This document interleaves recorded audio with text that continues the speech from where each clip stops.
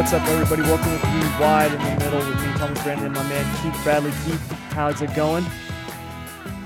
What is going on? I'm staying cool. I'm not frying like you are in California. That is a fact. I am literally cooking. Yesterday, when I was doing my live stream, and I only live streamed for like 2.5 hours, it was so hot in my office, which is air conditioned, that by the time I was done, I was so hot I had to take another shower and change my clothes.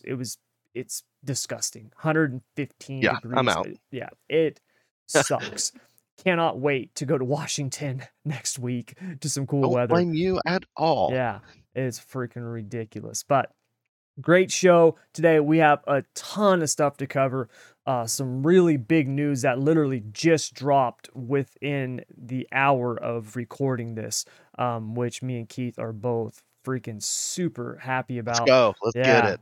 And So excited. yeah, it's freaking awesome, man. And then we've got some stuff on the sprint car side of things, and a little power rating system that I came up with to handicap drivers. We'll talk more about that in a bit. But before we get into all of that stuff, I have to cover something on the F1 side of things, because we are seeing one of the greatest meltdowns I think we've ever seen. And when it comes to brands, right? When we talk about brands in sports, right? When you think about like the Dallas Cowboys or the New York Yankees, right? The Los Angeles Lakers, you could not even be a fan of those sports, but you know those brands, right? Like my son has never watched a full NBA game. He knows about the Los Angeles Lakers, right? Because it's just that kind of brand, right? Everybody knows about it. Everybody knows about the New York Yankees. I didn't live during the 1920s, but as a fan of baseball, I know about Murderers Row, right? With Babe Ruth and all those guys, you know, with the 27 Yankees, right? Which many consider to be the greatest team of all time, right? Because it's the Yankees. When we look at this in the racing world, there is no brand out there that is more recognizable or bigger than Ferrari. Even with all of Mercedes' success over the last decade, or the success of Red Bull, or the success of a Rick Hendrick, right? Or a Childress, or a Tony Stewart, right? Take your pick. It doesn't matter. They all pale in comparison to Ferrari. And right now, it is an absolute clown show. There's no other way to put it. It's a clown show. And the stuff that has come out and the things that have happened over the last few weeks have been such a joke that if you are a fan of Ferrari, you have to be at probably one of the lowest points of your fandom. I don't know how else to put it. Now, keep in mind, I am not a Ferrari fan, okay? But I am a fan of racing, and therefore I like to see Ferrari good. I think they are one of those brands that when they are good at F1, it makes F1 better. Now, obviously, when we had Schumacher and it was just domination, right? And you were literally falling asleep because the race was so boring. I'm not talking about that. But when you have a Ferrari that's competitive, right? If you had that to go along with Mercedes and Red Bull, right? Look at Alpine this year.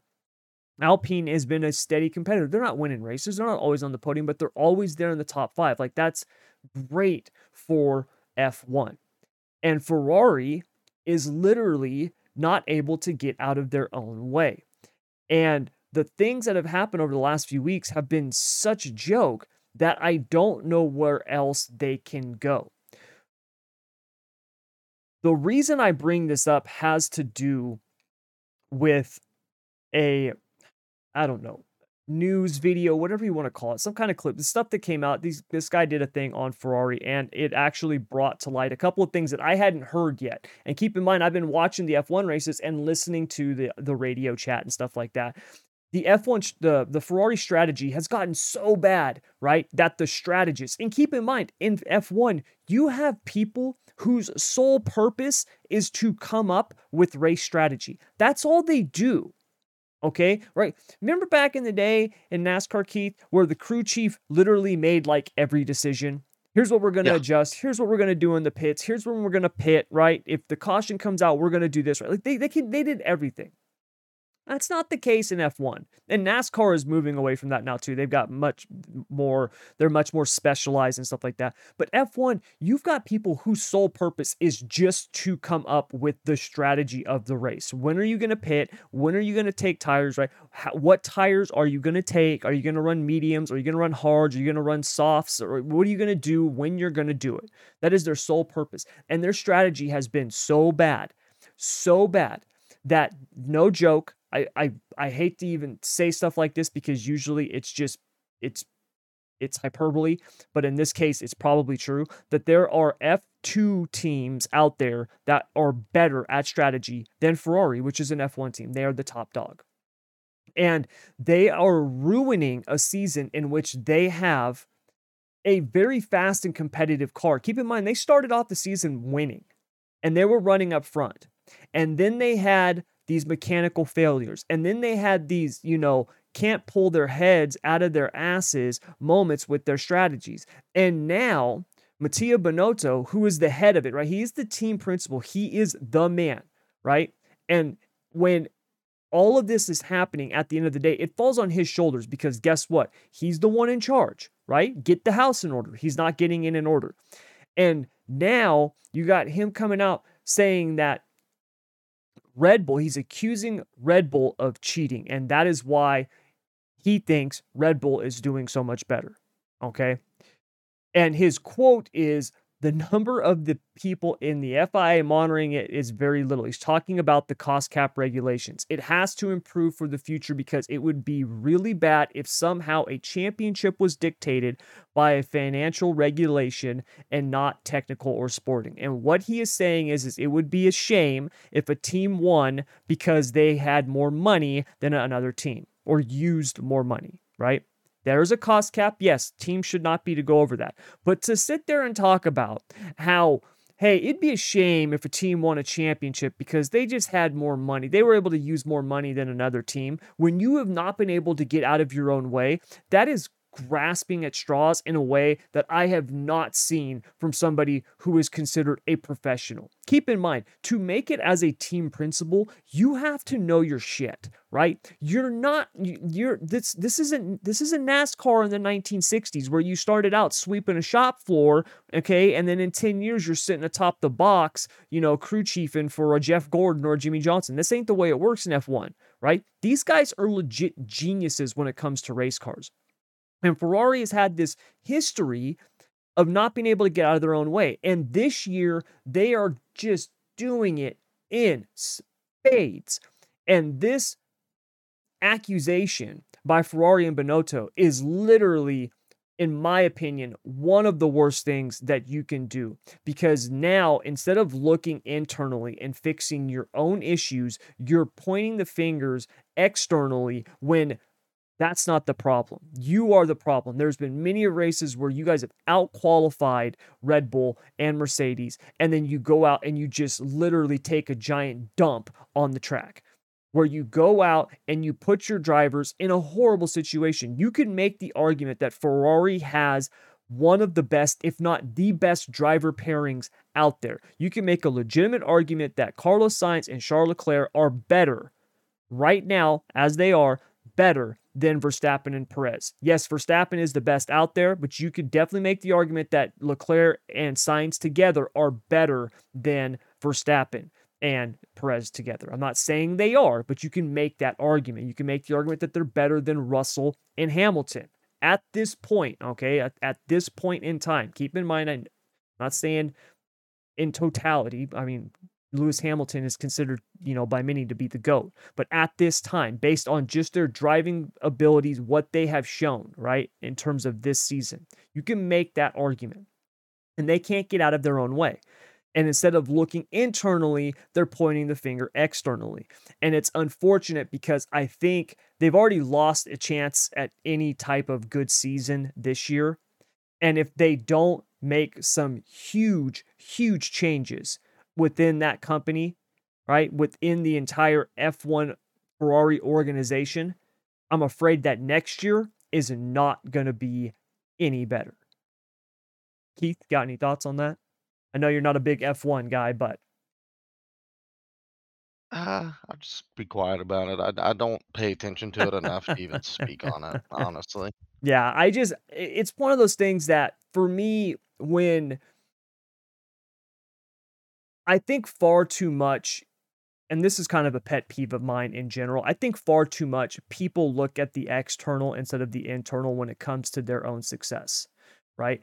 It's so Yeah. easy to look outside and say that person's doing better because they've got this advantage, or they're doing better than me because I don't have their advantage, right? We hear this all the time, right? You know, it's everywhere in the world. Every politician who, you know what I mean, everybody always, it's always somebody else that's holding you back. It's always somebody else that's got some advantage. But at the end of the day, it's like, no, if you want to succeed, go out and do it, right? Put in the work. Look at how you can improve. Don't look at what everybody, don't pay attention to other people and start saying, hey, they're cheating, or hey, they're doing this. Look at what you're doing.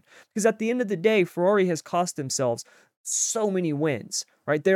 You could literally go down the list and there's probably 2 at very least, probably more like 3 or 4 races that they should have won, legitimately had a chance to win, right? If not almost guaranteed to win, that they absolutely just blew.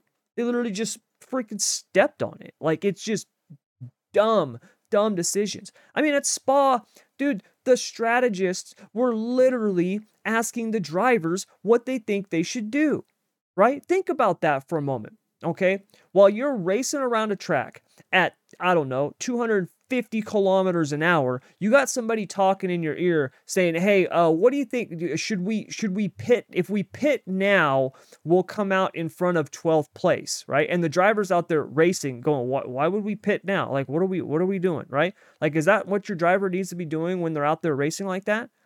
Especially when that's not their job. Their job is to drive. It's not to make those decisions. That's why you have a strategist. Why are you paying a strategist? So it just drives me nuts when I see that, because I'm a fan of Carlos Sainz and Charles Leclerc. I like those guys as drivers. I think they're super talented. You know, Charles Leclerc, you know, his dream was to race for Ferrari. His godfather, Jules Bianchi, who was the last, I believe he was the last driver to die in F1, was on his way to getting a ride with Ferrari and was killed in a car accident on the track before that happened. So Charles Leclerc, his dream was always run Ferrari. He gets there, you know, 2019, they're good. Then all of a sudden they get popped for something with their engine. There was a new technical regulation that comes out, and then they fall off a cliff, and they were no good the rest of that year. 2021, they were not very good. And then in 2022, they come out and it's finally good. And you've got these 2 young drivers, right? Charles Leclerc, who's his dream to have been with Ferrari. Carlos Sainz, same thing. Sainz, who had been literally bounced from these other teams where he had gone to, helped build them up, and then they move off of him for another driver. And he's at Ferrari now, and it looks like in this incredible situation, and they can't get out of their own way. And it's just sad to see, because like I said, those guys are really good drivers, and I think it would be a much more compelling and competitive season if they would just pull their heads out instead of looking at everybody else. And it's a shame. It really is, because like I said, when it comes to brands, you know, known in sports, you don't even have to be an F1 fan to know about Ferrari. All right, so let's dive into our next group of topics, because we got a bunch of them. All right, we got a bunch of them we got to cover here in Hit or Miss. Keith, are you ready? Let's do it. All right. I look forward to this time at every Yes. podcast. Yes, I do too. love It's a lot of fun. I spend the week coming up with these things. And I got to admit, today, the ones that I had, other than one, let me see, there's 5 today. Only 2 of them were original ones. The 3 of them I added within the last hour just because of the news that's dropped recently. Yeah, so it's going to be a good one. So, first one that we've got, and this is a big one. This literally dropped within the hour. North Wilkesboro will be hosting next year's All-Star race for NASCAR. Keith, this is a home run for NASCAR, hit or miss. It's a big hit. A very big Absolutely. hit. It's a I mean, grand slam, dude. 100%. 100%. It's that grand slam at the bottom of the ninth in the key moment. Mhm. Yep, I've I'm been with you. looking forward to this for a very long time just because the All-Star race at Texas is terrible. Abysmal. Yeah, it's horrible. Whoever whoever thought of that idea needs punched in the throat Yeah, exactly. because It's it's so dumb. I bad. mean, the racing's So so bad. bad there, and Yep. it's even worse to think of, "Oh, alright, yeah, now we got a playoff race there." Yeah. But moving this All-Star race to North Wilkesboro, and after seeing some of the cars races there, specifically the one with Dale Jr. in it, the racing was really good. It The was. I was the shocked. I was too. I was very surprised by how good it really was, and the track surface is still really good. And unfortunately, with this news, Race XR is canceling all dirt races there. That part kind of sucks because I was excited to see what could actually happen there. I But was looking forward to the dirt stuff too, but I'm really happy about this. I'm even more Yeah. excited that they're not repaving North Wilkesboro. Yes. I say take out money and let's put it in the infrastructure at the racetrack. Let's Yes. put new grandstands because after hearing some things that things were shaky there. Yes. The And bleachers were sketchy. yeah. Yeah, and So the restroom facilities, yeah, the parking and traffic situation, were definitely, a problem, especially, the night that Dale Jr. raced there. I mean, it was huge. There was 18,000 people. I mean, it was sold out, right? It was so yeah, packed. There was literally people who had tickets, and because of the traffic, they, didn't like, make. didn't even get into the track, right? They Well, never made it inside. So, there's a story floating around that a guy that lives 10 minutes away from the racetrack took him 2.5 hours just to get in his seat. yeah, so, Hey, it's a they've good definitely problem to have, though. it is, it's an excellent problem to have, and, when you look at North Wilkesboro logistically, right, it's literally, like, in the middle of, like, a bunch of dairy farms, like, you know what I mean? Like, it's just it is literally in rural America, so they've definitely got some stuff that they have to improve when it comes to the facilities, but I'm with you on that. I was And looking forward to the dirt stuff. I'm glad they're keeping the pavement the way that it is. I was 100%. surprised at how good a shape it was still in, but it's still worn enough to where it was good racing. Those late models put on a hell of a show, man. That was No, a it did. really good race. I think that was some of the best racing I've seen so far this year. It was, and I love watching those short tracks. I like the mods there too. The mods were a good race too. Um, and I really love those short tracks like that with the late models, the super late models, right? Where you're talking late model stocks or super late models, whatever. Especially when you've got the longer ones where it's, 100 laps, you get a chance to see the tires wear out and who can come on late, stuff like that. Like it's really good racing. And that track put on it had some phenomenal racing, man. And I think And it's gonna be amazing with the cup cars. 100%. And that's like on the sim racing side on iRacing. That's my go-to short track that I Yeah, love I racing. love that track. If I get bored, I'll just jump into a test by myself and turn 100 laps at North Wilkesboro, and it's a lot of fun. That Mhm. place, I mean, granted, yeah, I've never raced there in real life, Yeah. probably never will, but Dale Jr. needs the biggest pat on the back for even bringing any sort of light back to North Wilkesboro. If it wasn't for him, we'd probably still be stuck at freaking Texas. Yep. Yep, and you're right. And that brings us to our next hit or miss, which is Dale Earnhardt Jr. is hands down the most important man in all of NASCAR. Hits the mark or misses the mark. It 100% hits the mark. Absolutely. Um, Absolutely. since he has retired, he has really been pretty vocal on Mhm. what he wants and what he wants to see, and NASCAR is actually more willing to listen to him now. I mean, if they weren't, we wouldn't be talking about going to North Wilkesboro next year. No, absolutely not. I think a lot of it comes down to Dale Jr. volunteered a lot of his time cleaning the place up. Yeah, granted, yes, it was for iRacing to get North Wilkesboro on the iRacing service, but Yeah. still, that brought a lot of light back to North Wilkesboro. Yes, And it there was did. a bunch of NASCAR guys that showed up to help him. Mhm. That Yep. show it just it It we shed a lost. lot of light to people who look, I was a I loved North Wilkesboro. I was 100%. sad to see it go. I didn't know the track was even still there. I thought it had been bulldozed. I thought that Me track too. was gone. I didn't know it was still there, right? I don't live out in Wilkes County, right? I'm out here in California, right? The status of North Wilkesboro is not on my list of things to do. So I didn't even know the track was still there. To see them, say, hey, we're going to put this on the iRacing platform. We want to bring it back to life how it was in '87. I didn't even know there was a track to bring back. So Yeah. what he did in bringing, the attention back to it, and then also the thing that is so important about Dale Jr. is that he is a legitimate fan of the sport and he is a legitimate historian. There are few people that you are going to find on this earth that know more about the history of NASCAR than Dale Earnhardt Jr. There really And is.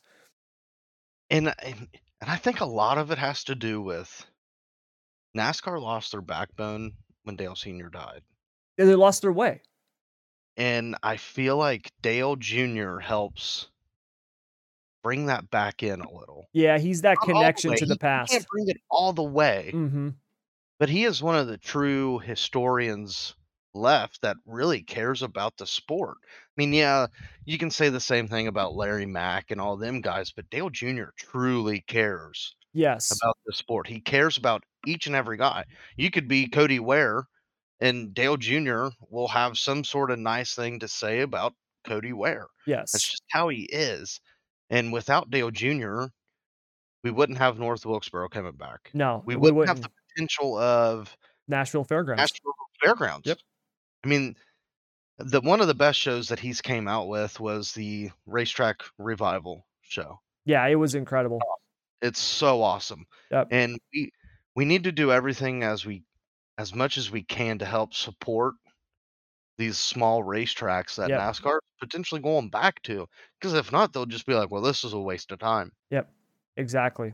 And I think if I'm the CEO of NASCAR, I'm gonna try my best to do everything that Dale Jr. says, "Hey, we need to do this," or "Hey, we need to do that." Yep. Yeah, he's the connection to the past. And, the difference you bring up someone like Larry McReynolds or a Jeff Hammond or even like a Darrell Waltrip, right? All of those guys, definitely known people in the racing space, are all Hall of Famers in their own rights. I mean, what those guys have done in the sport is second to none. Oh, But 100%. when it comes to their nobody has the platform that Dale Earnhardt Jr. has, and that's the difference. And he uses it to benefit the sport in a way that nobody else does or can even do, right? Even if they wanted to, they can't do it. I mean, you talked about NASCAR losing their way after Dale Earnhardt died, right? That was a time where you were seeing a lot of those guys. Obviously, Earnhardt was the man. He was the top dog. But you look at that time, that's where you're seeing a lot of those guys, right? It wasn't very long after that you saw Rusty Wallace retire, right? Ricky Rudd goes out the door. Jimmy Spencer, right? Like all the old school drivers that me and you grew up watching, all of those guys were on their way out, and you had this new flock of the young guns coming in and stuff like that. Don't get me wrong, a lot of those guys I liked, but Yeah, they don't have the historical but perspective that those other drivers had. and I don't think I'm not gonna say they don't care about the historic perspective of everything, but it don't mean much to them. No, it's not their life. That's And the difference.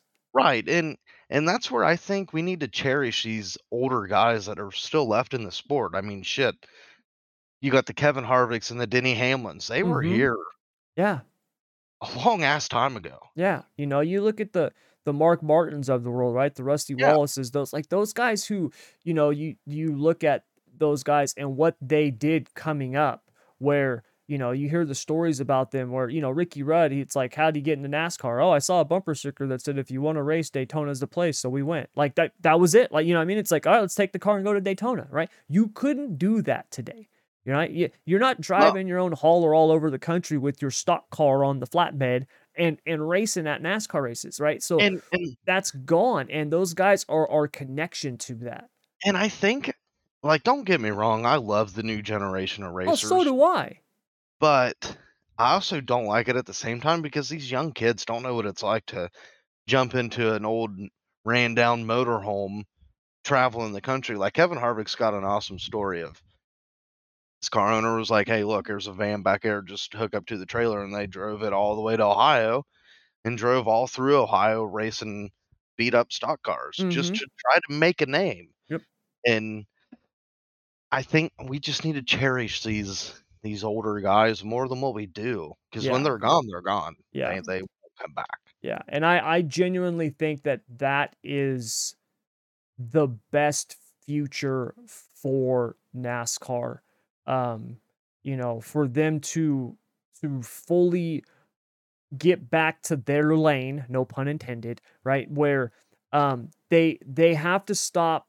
What really killed them is when they tried to become this global thing that captured the casual fan that every sport always talks about doing, which is stupid.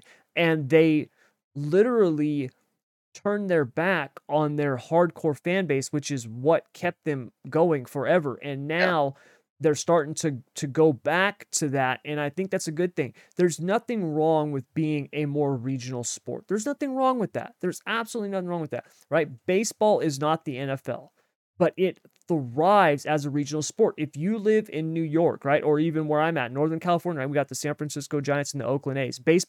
Major League Baseball is a big deal where we're at, and those teams make hundreds of millions of dollars. The players make tons of money, and it's a big deal. And the casual fans start watching during the playoffs. That's fine. The rest of the year, the hardcore fan does. There's nothing wrong with that for NASCAR. For them to be the regional, right? The biggest regional racing sport there is, where it's, look, you're not going to capture everybody. That's okay. You're not the NFL. It's all right. Get back to doing what you do well and do it. And I think the biggest thing that Dale Earnhardt Jr. has done is really shed the light on that. And NASCAR's listened, and it's awesome because we're starting to see the fruits of that labor, and it's good for all of us, right? As a fan, I love it. I absolutely love it. 100%. Me too. All right. So, speaking of Kevin Harvick, we got a couple of Kevin Harvick ones here. First Oh one boy. is, although he is now last in the playoffs after last week at Darlington, Kevin Harvick is still one of the favorites to make it to the round of 12. Does that hit or miss the mark? I'm gonna say it hits the mark because you never back a champion into a corner, Yeah, I'm and with a you. champion to Kevin Harvick's caliber. How many times did we see this happen when he won the championship? Yep. Quite a bit. Yep. Quite a bit. And he's got the veteran savvy of, yeah, he may not have the fastest car, but he'll sneak his way into the top 5 somehow, some way. They're always there. And I truly think, yeah, what happened at Darlington was very unfortunate. Should have never happened. But that team strives on adversity. They do. He's too good. They have Yeah. speed. That's the thing. They've shown to have speed. The next two races are tracks that he's done well at. Right? He does Kansas. He's had very good runs there, and then we've got Bristol. I mean, there's two tracks that he's had good races at. So I'm with you. I don't think he's out of it yet. I think he'll make it to the round of 12. With the win and you're in or survive in advance type of mentality, he can absolutely do it. So I'm with you there. Yeah. And there's that one saying, "It ain't over till the fat lady sings." Yep. So, Exactly. All right. So speaking of Kevin Harvick's Darlington race, after the big fire, Kevin Harvick said, quote, "I'm sure it's just crappy ass parts on the race car like we've seen so many times. They haven't fixed anything. It's kind of like the safety stuff. We just let it keep going and keep going." Keith, does he hit or miss the mark on that quote? 100% hits the mark because here's the issue. Here's the issue I have as a fan and a former racer. How in the hell are you going to allow a car to be on fire, to roll all the way down the front straightaway and into 2, and him to be halfway out of the car before a freaking yellow flag's out? That is asinine. That should never happen. Yes, And I'm with 2, you. after hearing how it happened, so in the front nose of the car, it's all wide open, all the way to Yes. the rocker box, and Hmm. that's where all the rubber was building up till it eventually caught on fire. It's gonna happen. It's inevitable. Yep. and it's only with the Fords, and it's happened before. Mhm. And we've seen the 17 catch on fire, the 41, and others, Yep. and it just goes unnoticed. Yep, and if you have But ever been one of those people, right, if you grew up like I did out in an orchard and you have bonfires where we would actually just light a tractor tire on fire, let me tell you, there are very few things on this earth that burn like rubber. It is it no will choke joke. you out in a heartbeat. Yes, man, and it is not one of those things that is easy to put out. They're not easy No. fires to extinguish. So, to have rubber build up on the rocker box and have it ignite and catch fire the way that that did, and that thing went from a small little flame to it, you A know, big fire. yeah, engulfed, man, where it's coming out of both sides, under the door, out the hood, like it was a big fire, and it happened quick. Quick. It happened And quick. and I've seen some stupid ass tweets about, "Well, it was started under the dash, why didn't he just come down pit road?" Well, that's not his job. His job's to race the freaking car. He has an internal fire extinguisher that was pulled. It didn't put the fire out because it was inside the rocker box. Yeah. The fire extinguisher internally ain't meant for the rocker box. It's No. meant for the cabin of the car. Yes. And in his eyes, and I'm thinking of it from a Kevin Harvick standpoint. You're in the freaking playoffs.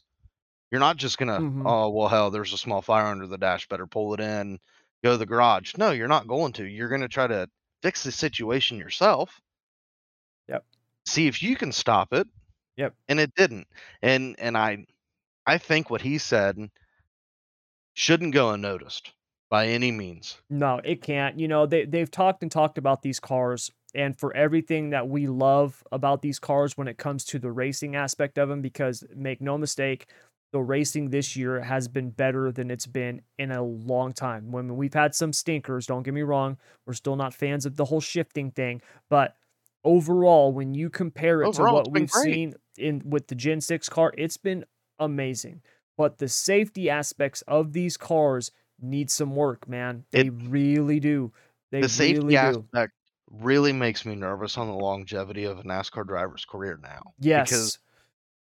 Kurt Busch's crash wasn't big No. by any means, and he's still having concussion symptoms. Yep. You would think that NASCAR, with their big ass brain of theirs, maybe we should look into this, because now wrecking this car is the equivalent of throwing a brick against a wall, Yeah, it and really is. the brick not destroying, it just stays as a brick. Yep, it really is. And that's And that's the problem. The drivers are taking the brunt of it.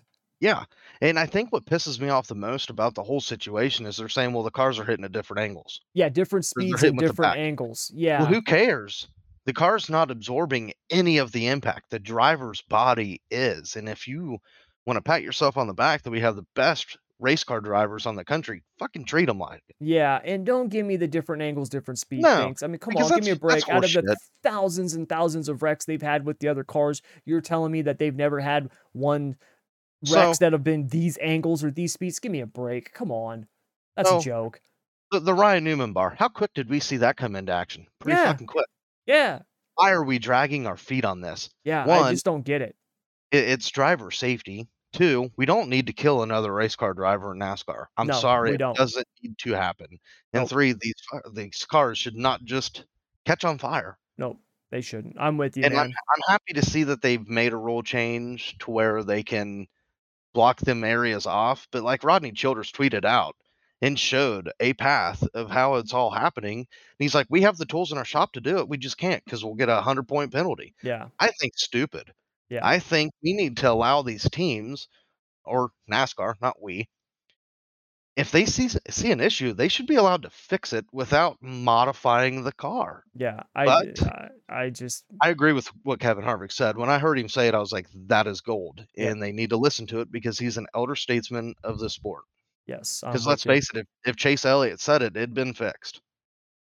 Yeah, that's the thing, man.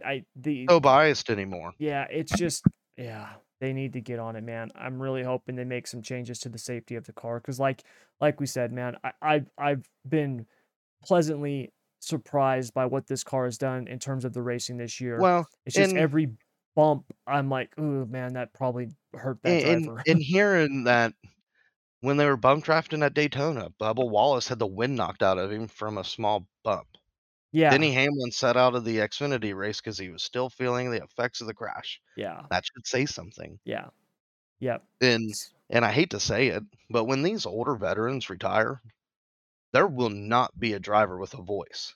There won't be, because I've not heard any of these young guys speak up. No, they're that's just not their That's not nature. their ment that yeah, that's they're not built that way. No. These older guys are they'll Well, and say what they've they been need to say. conditioned to not be that way, right? Everything's all Yeah, about squeaky clean, gotta look right for the sponsors, right? Like, it's not about, you know, just go out there and do it. It's better to ask for forgiveness than permission, right? Like, that's Denny Hamlin's motto. That's Tony Stewart and Kevin Harvick, right? That's how those guys are, right? I'll just say it, and then I'll just say, "Oh, well, shouldn't have said that, sorry," so right? Or these guys, they just never say it to begin with. let me ask you this, if Kyle Busch was to say what Kevin Harvick said, there would have been a big uproar. Am I right or am I wrong? Um, More than likely, yeah, just because of Kyle Busch is so polarizing. Yeah, Yeah. I'm with you. Yeah. So, yeah, hopefully they get on it, man. All right, our fifth and last hit or miss of the day. We go to the World of Outlaws Sprint Car Series where David Gravel won the final night of the Skagit Nationals. So David Gravel is still the only one in the hunt for the Outlaws Driver Championship. Hit or miss the mark, Keith? It hits the mark. David Gravel is picking up some traction. Yes, he is. He's been very inconsistent of late. And I say that, and he's got 32 top 5s and 49 top 10s. Yes, But when it exactly. comes to wins, Mm-hmm. we haven't seen David in victory lane in a little bit. Yep. If I'm Brad Sweet, I'm worried more about the 2 than I am Carson Macedo and Sheldon Haudenschild right Yeah, I'm now. not worried about Sheldon Haudenschild. He's pretty far back. He's over 200 Sucks. points back. Yeah.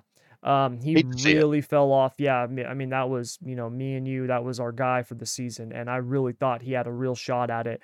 He But we talked about this. We said that he couldn't have these lows. That's always been the No. thing with him. And and when you mention the 17 team of uh, Stenhouse Junior Racing, Mm-hmm. that's the first thing you think of, well, they could win 10 races, but they're Yep. gonna be hella streaky. Yep. They're so So, inconsistent, and I don't know what the issue is. yep, and, Macedo's still close. He's 98 points back. He's got 11 wins on the season, but he also, although he did just win, what was that? Was that last night? Uh, or a Ye couple nights ago. What was Yeah, that? He won up in Elmo. No, I'm sorry, Elmo. I always call it Elmo to make fun of my family up there in Elma. Washington. Um, Elma. He won at Grace Harbor. So, he won up there. So he's less than 100 back, 98 points back. And we've got, Gold Cup here in my backyard actually gets started tonight. We've got the Gold Cup Race of Champions tonight, tomorrow night, and Saturday night. I was really looking forward to going to that. Unfortunately, because I've got to head out of town for my grandma's funeral, I'm not going to be able to make it this year, which is a real bummer. But that's a big race, and those guys. Gravel's done well at Chico. Obviously, Brad Sweet. That's the track that he grew up. That's where he got his sprint car start, was at Silver Dollar Speedway. So, there's going to be some interesting results this weekend. And although Macedo is still close, I think the only one who has a legitimate shot is David Gravel. I think it's really between Sweet and Gravel. And It would take something really big to happen for one of those other guys to hop back up into the points chase. I completely agree with that. I think it's gonna be harder for Macedo than it will be for David Gravel. I think right now, I if I it's a lot like the Cup Series. I can't say that Brad Sweet's gonna win it just because David Mhm. Gravel's right there. He's right Yeah. on his heels. I mean, we've seen David go through a stretch of win 3 or 4 races in a row, and he could very well do it this weekend. Yeah. Yep. Yeah. And there's only what? Less than 2 dozen races to go. I think there's 18, 20, something like that to go. So, it's we're getting down to the end, and yeah, it's the points battle is still there, but I really think it's just a two car race. Yeah, and for the I championship. completely agree with that, Yeah. and I don't see the fortunately, I don't see the other guys making a big run.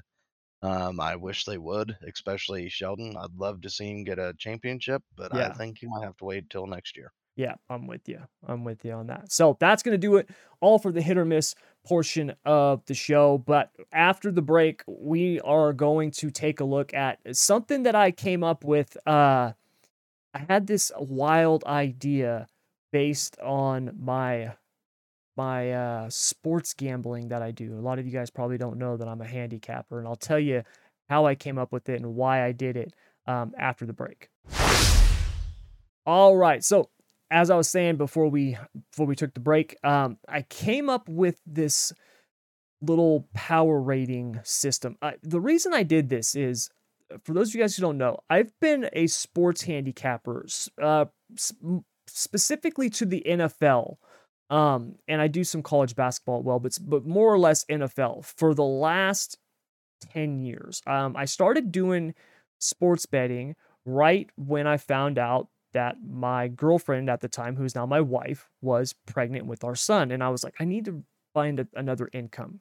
And I got into sports betting. And to make a long story short, I got into one of those, you know, pick systems out there where the guy's like, hey, I'll give you my picks for so much a month and you know, all this stuff. And so I got into one of those. I happened to turn in about 2 months, I turned $200 into like $5,000. Every day I would get a text message from the guy saying, hey, bet this, this, and this. I would bet it. And at the start of it, I started with $200. After about 2 months, I had $5,000. I went from betting $25 a game to $500 a game. It was incredible. It was one of the luckiest streaks ever. And I say luckiest because I found out it was a scam. And to make a long story short, what had happened is I discovered they had hit me up. Literally, it was like the day after my son was born or something like that. They were like, hey, we've got these 5 games. They're absolute locks. Give us $500. We'll give you the picks. And look, these guys, I had $200 and I've turned it into $5,000. Listen to these guys, $500 of investment. Like, I'm sold, right? I'm hella sold. Anybody who has had that kind of return is going to say yes. I was like, yeah, sure. So they give me the 5 picks. I make all the bets. And then like an hour later, I get a text message and it's telling me the 5 bets to make. And it's the exact opposite of what I had paid for. And that night I ended up losing 3 out of the 5 games. Then the next day, it wasn't the next day, it was like 2 days later, they hit me up again. And they were, you know, at the time, like I said, this was like right after my son was born. So I was like, this is kind of weird. Was that just like a typo or what's the deal? So I was kind of suspicious about it.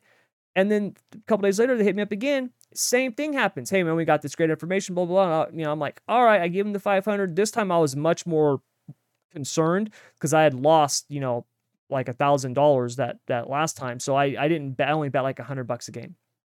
And we lost all 5. And like an hour before the games, I got another text telling me to bet the exact opposite of all those games I'd paid for once again. The same exact thing happened twice. And I got a call from that guy the next day. Dude's name was Nick. That's all I knew was his first name, Nick. And he was all happy, being like, wasn't that incredible? We went 5-0 last night. And I'm like, dude, what are you talking about? I went 0-5. I go, you sold me 5 picks. I go, and then you texted me with the exact opposite. I'm like, this is a freaking boiler room scam. And that was how I figured it out. And that's what they were doing. They were essentially, you got 100 people. You tell 50 people to bet on the Cowboys. You tell 50 people to bet on the Patriots. After that game, you're going to have 50 people who are happy. Then you take those 50 people, you tell 25 to bet on the Chargers, and you tell 25 to bet on the 49ers. After that game, you're going to have 25 people that will literally do whatever you tell them to do. And if you say, hey, man, we've got special information, $500, they're going to give it up. And that's essentially what they were doing. I just happened to be one of the luckiest people on earth on the right side of that scam for 6 weeks, right? So that was kind of how I got into sports betting. After that happened, I was like, you know, I think I can figure this out. I spent a lot of time learning everything. And over the last 8 years, I've been handicapping the NFL, and I've been very successful at it. I'm about a 59% win rate against the spread, which is pretty good. I make money doing it. And don't get me wrong, it's not like I'm getting rich off of it or anything, but I make money doing it.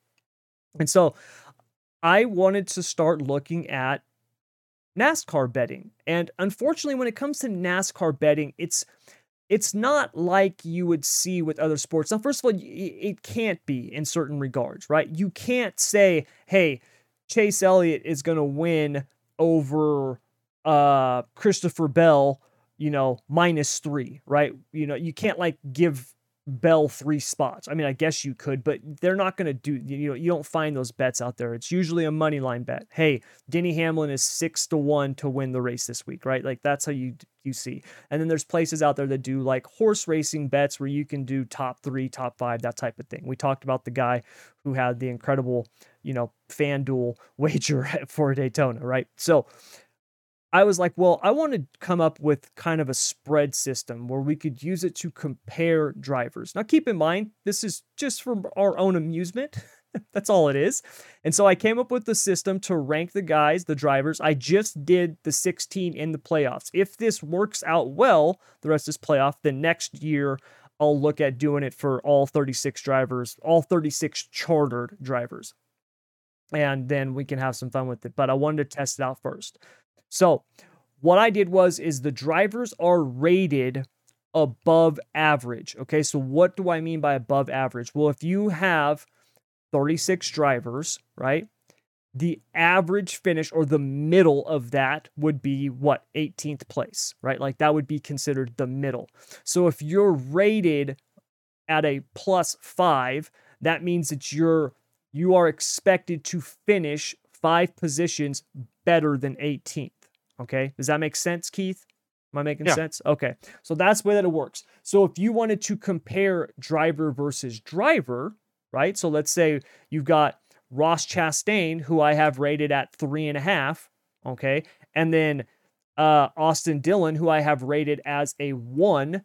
The way that you would look at it is that, hey, on average on this race, Ross Chastain should finish 2.5 positions better than Austin Dillon if you were going to do that head up. So that's the rating system I came up with. Okay. And like I said, it's just for fun. All right.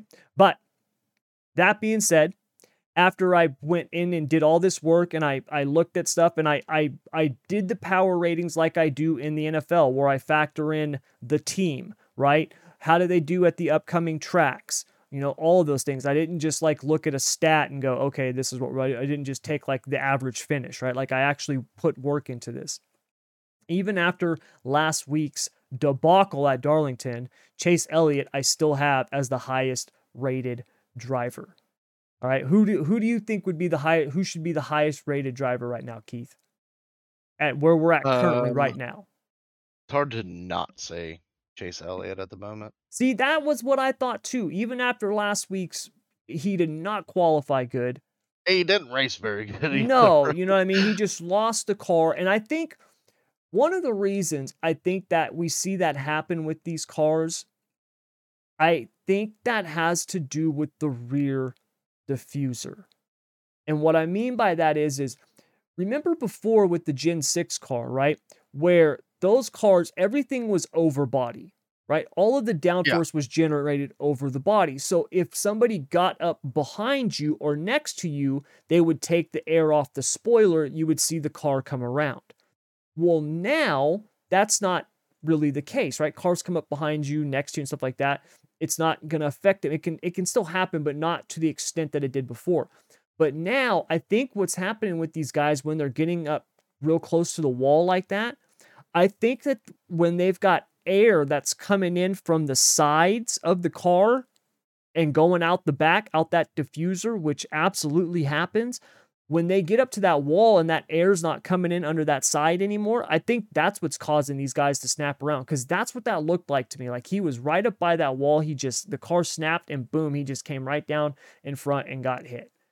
Yeah, and I think if it was the old car, he probably would have spun down to the inside wall, and 9 times out of 10 probably never either A, hit somebody or hit the wall. Yeah, I'm with you there. So yeah, even though he had an abysmal week at Darlington. I still have him rated the highest. His rating is 5.5. But who do you think are the 4 drivers after him, Keith?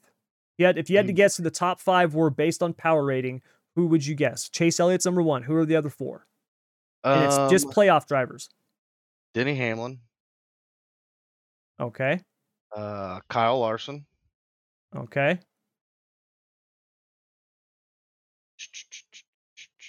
Let's go with Tyler Reddick. All right. And Kyle Busch. All right. You got 3 wrong and 1 right, according to my rating system. So the top 5 right now are Chase Elliott's number 1 at 5.5. I got Joey Logano at 2 with 4.5. Kevin Harvick is at 3 at 4.5. Ryan Blaney at 4 with 4.5. And Kyle Larson is at 5 with a rating of 4. So I like it. Yeah. I agree with it.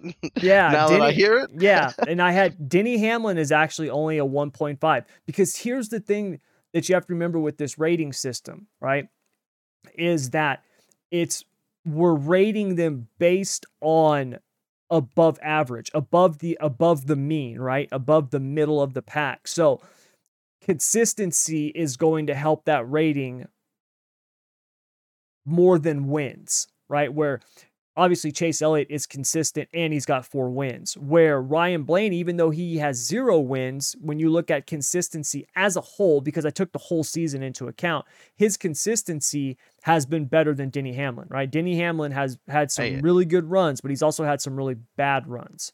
Right. And it makes sense, because if you even think about it, is I should have took his pit crew into account, because there's been a lot of times that pit road screwed Denny a lot. Yes. Absolutely. And that's why he's I've seen where he's a couple people's clear favorite to win the championship, but he's not mine, just because you cannot trust that pit crew at the moment. No, that is such a huge factor. I'm glad you bring that up. I remember last year at this time, when I just started the podcast, I was talking about that. And that was why I had Chase Elliott I think I had him making, I can't remember if it was the round of 8 or the final 4. I can't remember, but I had him going far, but I said I didn't think he was going to win, because last year that was the Napa team's problem. Their pit crew was abysmal. Like, they had cost him so many spots, man. Remember, he had gotten like 3 or 4 penalties in like 6 races for loose wheels, like just dumb stuff. And we're seeing that happen with Denny Hamlin's team, where they've just had these bonehead mistakes. Now, look, they are a championship caliber team. They can absolutely get it, buttoned up and go on a run. But based on what we've seen so far this year, right, he's got high peaks, but he's got some really low valleys as well. So that's why he's so low in the rating. I'm going to use this as an example on Denny Hamlin for our listeners that don't watch NASCAR a whole lot, but they watch football. And I'm going to use my beloved Bengals as this example. Your driver is your quarterback. Absolutely. Your picker is your offensive line. Yep. If your offensive line lets you down, you don't win the Super Bowl. That's what happened to my Bengals. We fixed the offensive line, so therefore we should be able to get up off the road faster. It blows my mind that knowing that Denny probably has the best shot of his career this year to win the championship, that JGR has yet to fix his pit crew. Yep. No, you're right, man. Blows my mind. And that's a perfect analogy. It really is, because it's so true. Your crew, your team, those are the guys that are doing all the work behind the scenes, and obviously the pit stops and stuff like that, on Sundays. And they don't get the glory, right? They're not the front runner, right? And they also, when things are bad, it's still not them taking the blame. They'll be mentioned like they are now, right? But when Denny Hamlin has a bad run, it's a footnote if the pit crew screws up. At the end of the day, he still had the bad run. And it's the same way you see in the NFL. So you're absolutely right about that, and I'm with you. He's got a great shot. He's had tremendous speed at times this season, and it's hopefully his team can keep it together, because I'd like to see him win. Oh, 100%, me too. And he reminds me of Joe Burrow. Joe Burrow never once blamed his offensive line for the issues. Yeah. Well, and that's Denny the thing. Hamlin will rarely call out his offensive line, his pit crew. Yep. Hindsight 50-50, you look at Kevin Harvick, he's more of a Tom Brady-ish. His offensive line lets him down. He lets them know it vocally. Yep. And he has every right to. All these drivers do. It's your job to get me in and out in 9 seconds. If you make a mistake, own up to that mistake. It's your fault that we're not sitting in victory lane chugging beer right now. Yep. It's tough, man. You've got to be on point, and those teams are, um, they are. It's everything. It's just everything. Like you've got to.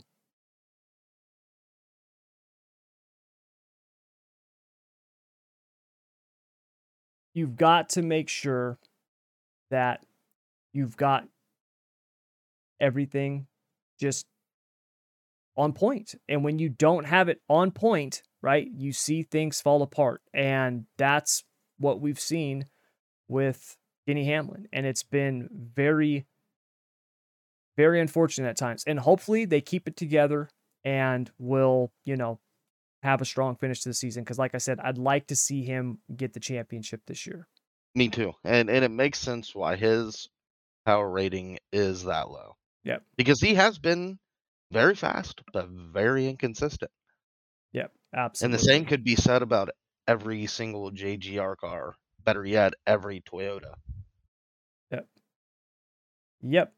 So, all right. So, before we wrap up today's show, we are going to finish things up with our GOAT of the week. So, as you guys know, this is where me and Keith pick our greatest of all time for the week. Obviously, a little bit My of a second joke. favorite part of the podcast. Yep, based on kind of just poking fun at the media out there, right? If something happens, somebody has a good race, are they a Hall of Famer? This week for you NFL fans out there, watch what they say on Tuesday after week 1. You're going to hear everybody talk about who, Justin Herbert has a good game. Is he going to be this year's MVP? It's like, dude, it's been one game. Like, can we pump the brakes? So that's our GOAT of the week. We kind of just do that to have fun with it. So, Keith, who is your GOAT of the week? So, I've actually thought about this all day before the pod about who I was going to pick for my GOAT of the week. This is how much I enjoy it. I put this much time into it. If you don't recall, I've talked about this person almost every time on the podcast in the NASCAR Cup Series. My GOAT of the week is Eric Jones for getting that 43 back in victory lane and actually racing for it. Sorry, Eric Almirola. I hate to take your fame from you right now. But damn it, Eric Jones drove the wheels off of that car, proved that the 43 is really fast because he outdrove some really fast cars to pick up that win and to get Richard Petty back in victory lane. He's my GOAT of the week. Yeah, I love it, man. That's an awesome one. I agree 100%. And actually, Eric Jones was my number 2 for my GOAT of the week. I had 2 of them this week. I had a plan going into it, where if Keith picks this guy, then I'll pick this guy, right? It's basically one or the other. And luckily for me, you didn't pick my number 1, because my number one GOAT of the week was actually my GOAT of the week before today. But now he's really my GOAT of the week. And we already talked about him earlier, and that is Dale Earnhardt Jr. What he did at North Wilkesboro as a driver in the late models, that race. If you want to see some incredible driving, go watch that race. The man makes his way from like 15th or something, 16th to 3rd in like 50 laps. It was absolutely incredible what he did at the end of the race. Obviously, the vast majority of people who showed up to that race were there because he was racing it, which is always a good thing, right? He, helping just promote everything. And all of that has come to fruition now, where we've got the All-Star race at North Wilkesboro next year. So my GOAT of the week is Dale Earnhardt Jr. We talked about it a ton, and he's done more for the sport than you could ever imagine. So yeah, hats Yeah, off to Dale Jr., man. It's been awesome. absolutely love it. I think we can all sit back and say he's one of the pioneers that truly gives back to the sport of NASCAR racing. Yeah, absolutely. And just racing in general, just Yeah, for racing all well, around. He's just incredible for the sport of racing. and and and it says a lot that he still fields the super late model teams, Yeah. the box stock cars with Quaffle. I mean, he does a lot for the grassroots guys. He still owns teams. I mean, hell, that's where we found Josh Berry. That Mm-hmm. he's raced for Dale Jr. Shit for what, 10, 15 years? A long time. Yeah, a A long time. very long time. Yeah. And I like that go to the week. That was a really good pick. Yeah. So, you guys, that's going to do it all for this week's Three Wide in the Middle podcast. Thank you guys very much for joining us. If you guys like the show, please share it, get it out there with other people. Help us keep spreading the good word. Also, make sure that you download and subscribe. We are on Spotify, Stitcher, Apple iTunes, wherever you get your podcasts. We're on it. You can also catch video clips on YouTube. Hopefully, Keith will get a camera here, have his camera here soon, where we'll be putting up clips of both of us. Hostage. Yeah, it won't just be clips of me. It'll be clips of both of us. So hopefully we'll have that soon. And then also on the Facebook page, where I'm going to start putting up stuff during the week, not just, podcast stuff. But I think one of the reasons I did that driver power rating thing is I think on the Facebook page, I'm going to actually post a thing going into each race, my predictions based on the power rating. We'll kind of do that, have some fun with it. So if you want to check any of that stuff out, make sure to follow us on Facebook, subscribe on YouTube, download and subscribe to the show. And lastly, if you really want to help us out, leave us a rating and review. That would be awesome. It seriously helps us. Make my day. Yep, seriously helps us in the algorithm and all that other good stuff. So get out there, do that for us. And if you do that, we will be back here next week. So Keith, my man, have a good weekend. And I just caught myself. We will not be back next week. Correct. Forgive me on that. We will be back the following week. No pod next week. I'm going to be gone. I have a funeral next week that I'll be out of town for. So we'll be back on September 22nd.